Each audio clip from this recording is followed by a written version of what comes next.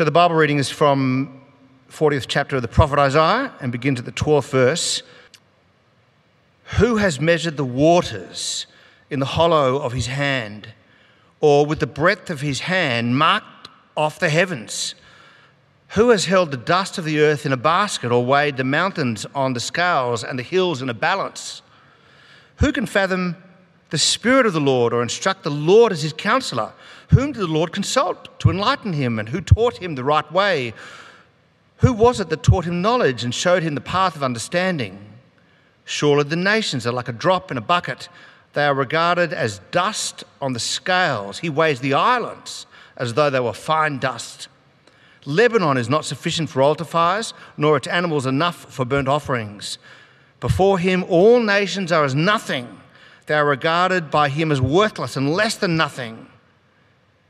To whom then will you compare God? To what image will you liken him? As for an idol, a metalworker casts it, and a goldsmith overlays it with gold and fashions silver chains for it. A person too poor to present such an offering selects wood that will not rot. They look for a skilled worker to set up an idol that will not topple. Do you know? Do you not know? Have you not heard? Has it not been told you from the beginning? Have you not understood since the earth was founded? He sits enthroned above the circle of the earth, and its people are like grasshoppers. He stretches out the heavens like a canopy and spreads them out like a tent to live in. He brings princes to naught and reduces the rulers of the world to nothing. No sooner are they planted, no sooner are they sown, no sooner do they take root in the ground than he blows on them and they wither, and a whirlwind sweeps them away like chaff. To whom will you compare me? Or who is my equal, says the Holy One? Lift up your eyes and look to the heavens. Who created these? He who brings out the starry host one by one and calls forth each of them by name, because of his great power and mighty strength, not one of them is missing. Why do you complain, Jacob? Why do you say, Israel? My way is hidden from the Lord. My cause is disregarded by my God. Do you not know? Have you not heard? The Lord is the everlasting God, the creator of the ends of the earth. He will not grow tired or weary, and his understanding no one can fathom. He gives strength to the weary and increases the power of the weak. Even youths grow tired and weary, and young men stumble and fall. But those who hope in the Lord will renew their strength. They will soar on wings like eagles. They will run and not grow weary. They will walk and not be faint. This is the word of the Lord. Thanks be to God. It's great to be with you as we cap off our Advent series in Isaiah 40, going from verses 12 all the way through to 31. I wonder if anyone experienced a bit of déjà vu as this passage was being read, because that might be because this passage is actually echoed by the gospel writers in different ways in their descriptions of the work of Jesus. This is a passage that casts a shadow over the New Testament, is a key way in which we interpret what is happening with Jesus. And so what we're going to do today is we're going to think about this passage. We're going to think about what it teaches us about God, and the hope that as we read the Gospels will then be that we will better understand them and interpret them because we understand this other text that they're drawing from. Sound good? All right, let's pray. Father, we thank you so much for your word. We stand in awe at the immensity of you. We pray, Father, that you help us to understand this perspective that you have that we may never get to understand until the final day. Father, help us to find hope in the fact that while you are immense, you still care for us and reach into our world anyway. In Jesus' name I pray. Amen. I think we're pretty good at underestimating things, and the best way that I can kind of prove to you straight away that we underestimate things is if you are a novice cook and you've ever tried to make a recipe using a cookbook. I discovered very quickly that Jamie Oliver is a liar, and that it does not take 15 minutes to make the meals in his book. He also talks with his mouth full, which I hate, but that's another thing. If you're watching online, Jamie Oliver.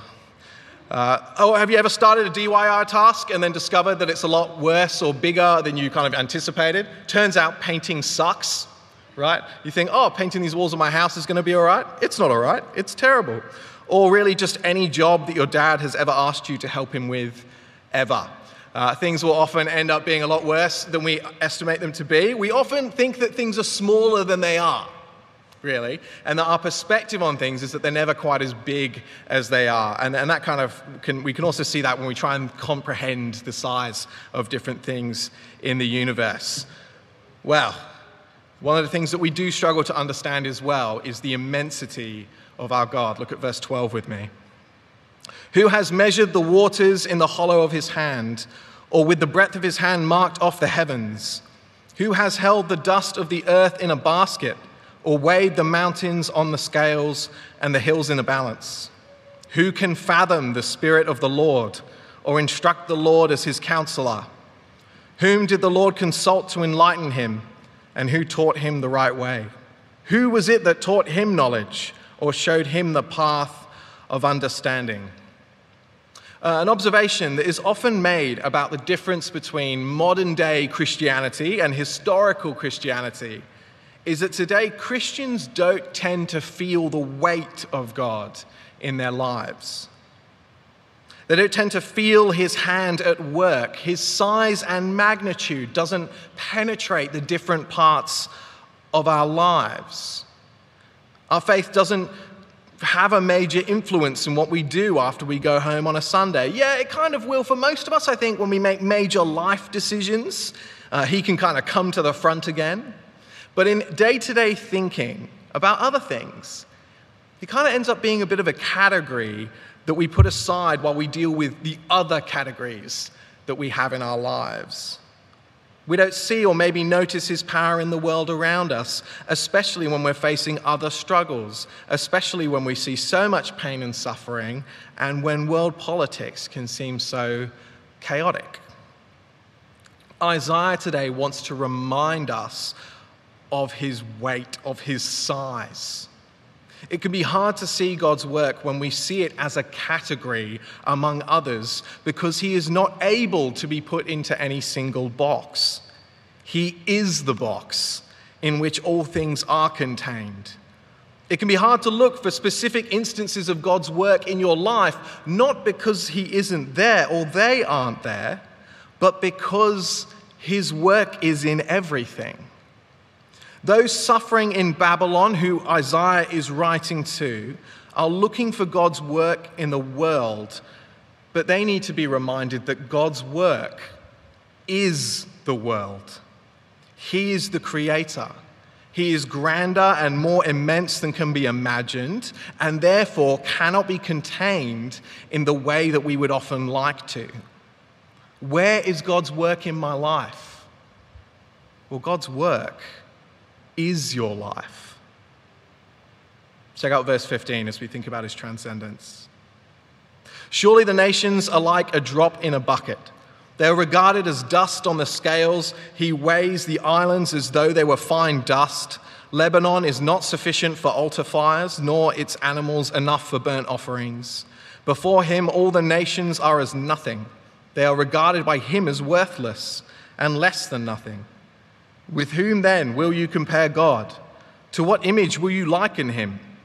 As for an idol, a metal worker casts it, and a goldsmith overlays it with gold, and fashions silver chains for it. A person too poor to present such an offering selects wood that will not rot. They look for a skilled worker to set up an idol that will not topple. Those who have been taken into exile in Babylon are facing a crisis of faith. They have lost everything. And now they enter the country of their enemy as prisoners, confronted by the statues of their enemies' gods, the gods of what seems like the victors. And these gods give them permission to abandon their own God, to do things they weren't able to do before, abandon the law. They're saying, become like us. Look how good it is. How must that have felt? How easy would it have been to assume that these statues of gods are more powerful than their God? How easy to abandon hope or even to abandon their God altogether. Now, for us now, it doesn't really look like kind of statues of different pagan gods around the city as we walk around, but for us instead, we know that we now live in a material society. That everything that we see around us, while we may not call it a god, is set up to be worshipped in one way or another. We turn everything into an idol through the choices we make, through the things that we prioritize. You can see this in people by what they're passionate about, right? And as the secular world becomes more and more dominant, it's been easy for us to feel a similar way to the exiles. We aren't the ones in the majority anymore. We had a time in history when we were, but now we are much more like the early church. A time when Peter, in his first letter, would compare the experience of Christians to exiles. For us now, it can certainly feel like the idols of the world are on the winning side. People who worship these things seem to have it better than us, seem to be more successful, more happy maybe. Our faith can feel like it's a handicap for success. And in one sense, there are some pretty easy targets for the preacher around this point in the year, right, around Christmas time. The idea of what makes Christmas great. Right? Whether it's the presents we get, or for me, it's things like the food. I couldn't really be more excited to have prawns for the first time in 3 years since coming back from the UK. Or time with family, right? It's the one day of the year. I think, I was joking with some guys about this before, it is the most easily justified missed church service in the year, right? Christmas Day. It is the church service that none of us feel any guilt about missing. And it reveals that for each of us, we actually do have a threshold for importance of church. I'm just too pushed, too close to time. I need to get the food cooking. I need to make sure I'm ready. I've just got too much on. It's a big day. It becomes I'll go if I have time. I went the day before, right? It's easy to set aside God when everything around you is giving you permission to, including each other. Now, of course, there are good reasons I'm not having a go. The challenge, I think, is just that we think a little bit harder about the reasons for why we do these things.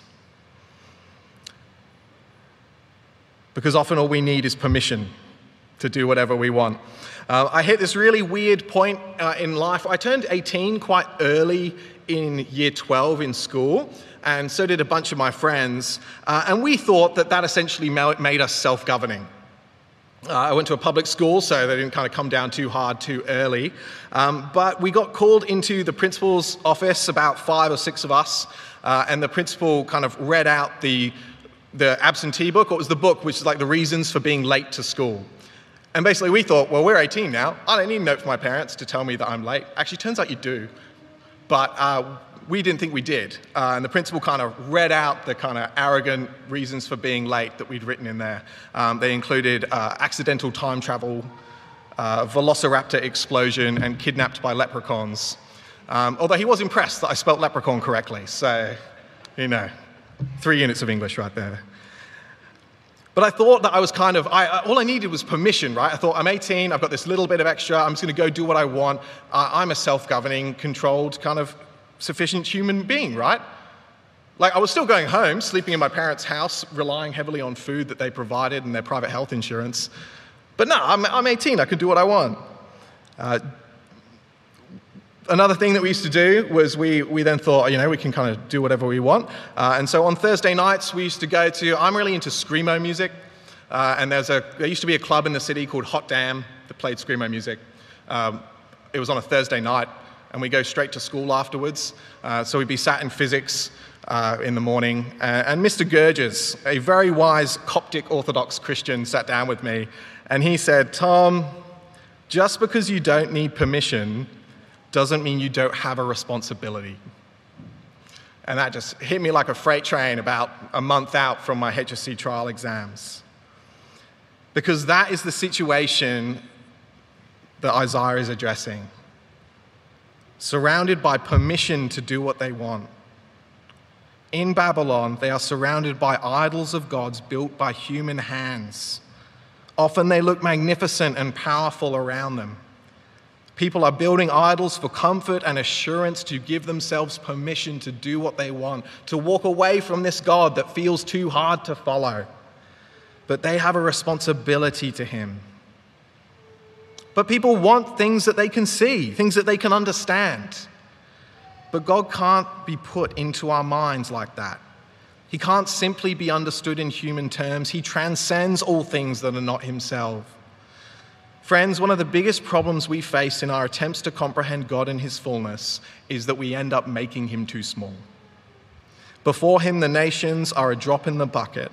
For the exiles, they want to think in terms of their oppressors versus their God, right? They want to kind of make it my oppressors versus my God. But he's not there, right? He's here. It degrades God to put him up against other things because things cannot be compared to him. He is the power. He is the King of Kings. Sometimes I think we think of God the same way as we do politicians, right? Lots of promises, under delivery. And we're tired of that. We're tired of what it feels like a never-ending struggle in life where kind of, each politician in a new election will now probably say, well, I'm going to bring down the cost of living, but months on later, it's still going up. When things don't seem to get better, the natural question is raised. Where is God then? If he is so immense, if he is so transcendent, where is he? And this is exactly the response of the exiles. If this is who our God is, and you say he's coming, remember verses 9 to 11, then why is everything terrible? Why, if God is so powerful, can I not see him? Well, God answers this in verse 27, the care of our God. Why do you complain, Jacob? Why do you say, Israel, my way is hidden from the Lord, my cause is disregarded by my God? God has heard these complaints. He listens, but his answer isn't the comfort that you might have expected or hoped for.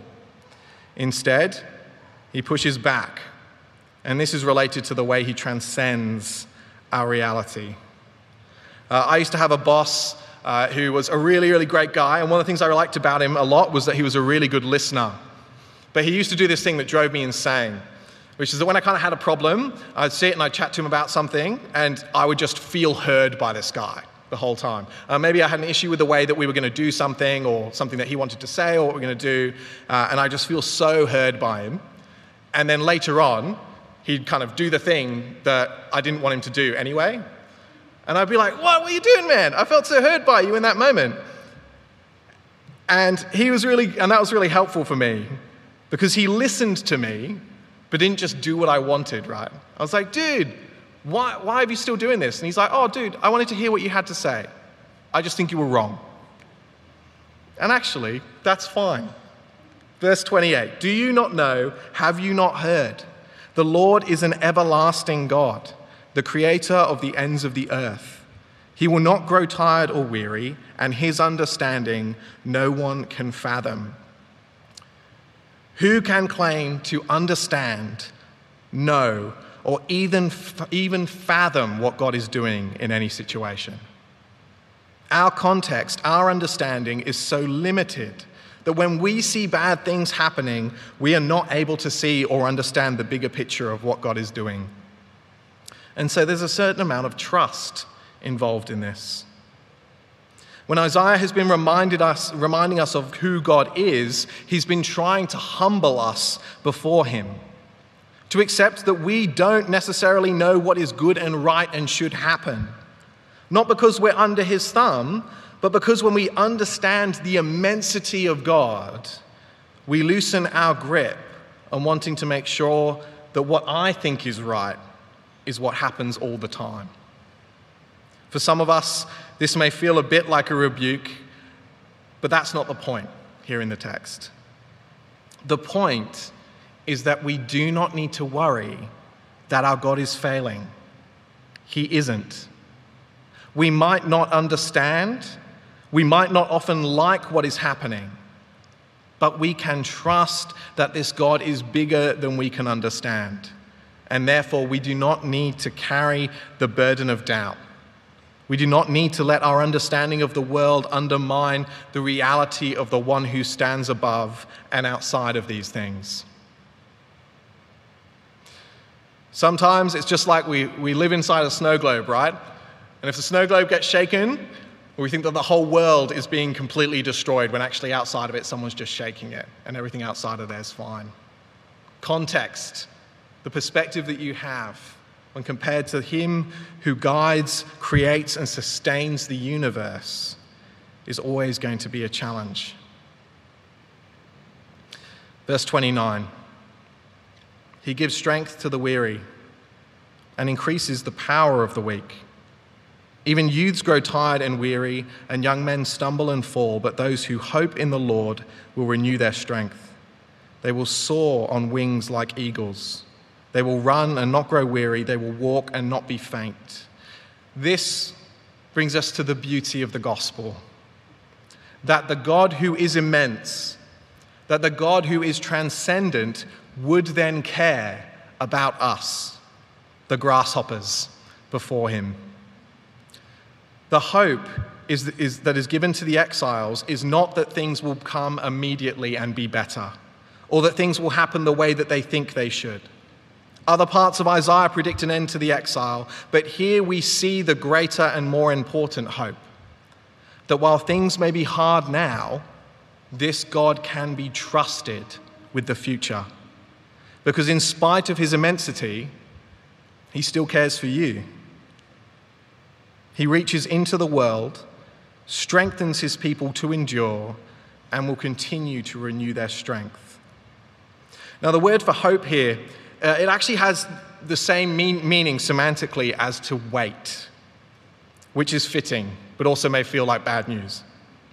Those who wait, who look to the coming of the Lord, who hold to the truth of who he is, and patiently endure, will have their strength renewed.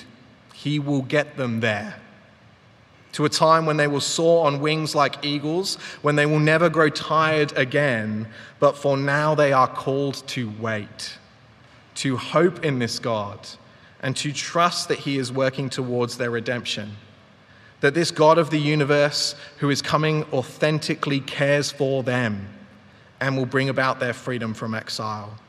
Yes, we are tired, but we can trust God.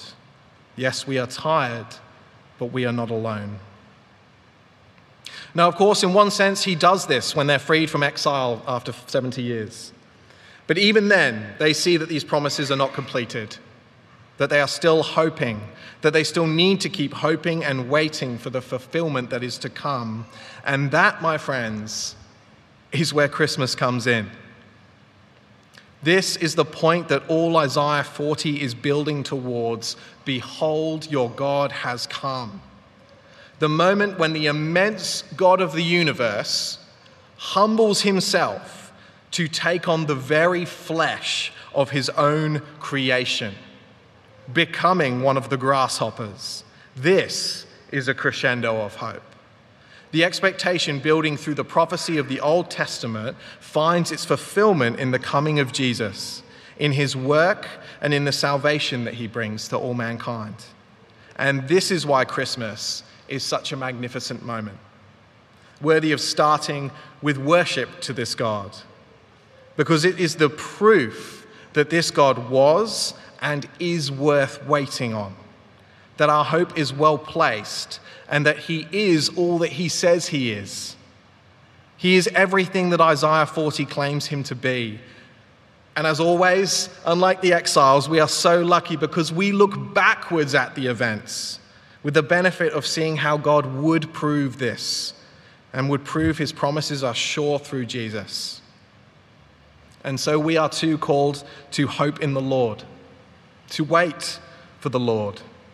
We are tired and we are weary, but we will be strengthened as we endure, as we look towards the final hope in the return of Jesus. This Christmas, remember this hope, this proven hope, and gain your strength to go on from it. In this world, it will often seem like the idols are winning. Sometimes we will not be able to pinpoint where God is at work, and sometimes we will be tempted to turn away. But our God is more immense than the things that tempt us. He transcends the realities of all that we fear, and he has proven that he cares more about you than you can ever understand. Let's pray. Father, we thank you for Isaiah 40 and for what we've taken away from it over the past 4 weeks. We pray, Lord, that you fill us with hope and joy this week as we consider the truth of Jesus and his birth. Father, help us to feel the excitement and the tension in the lead up to hearing and remembering the Jesus story, the nativity story. We pray so much, Lord, that it would be a time that draws us closer to you and reassures us of our hope. In Jesus' name, amen.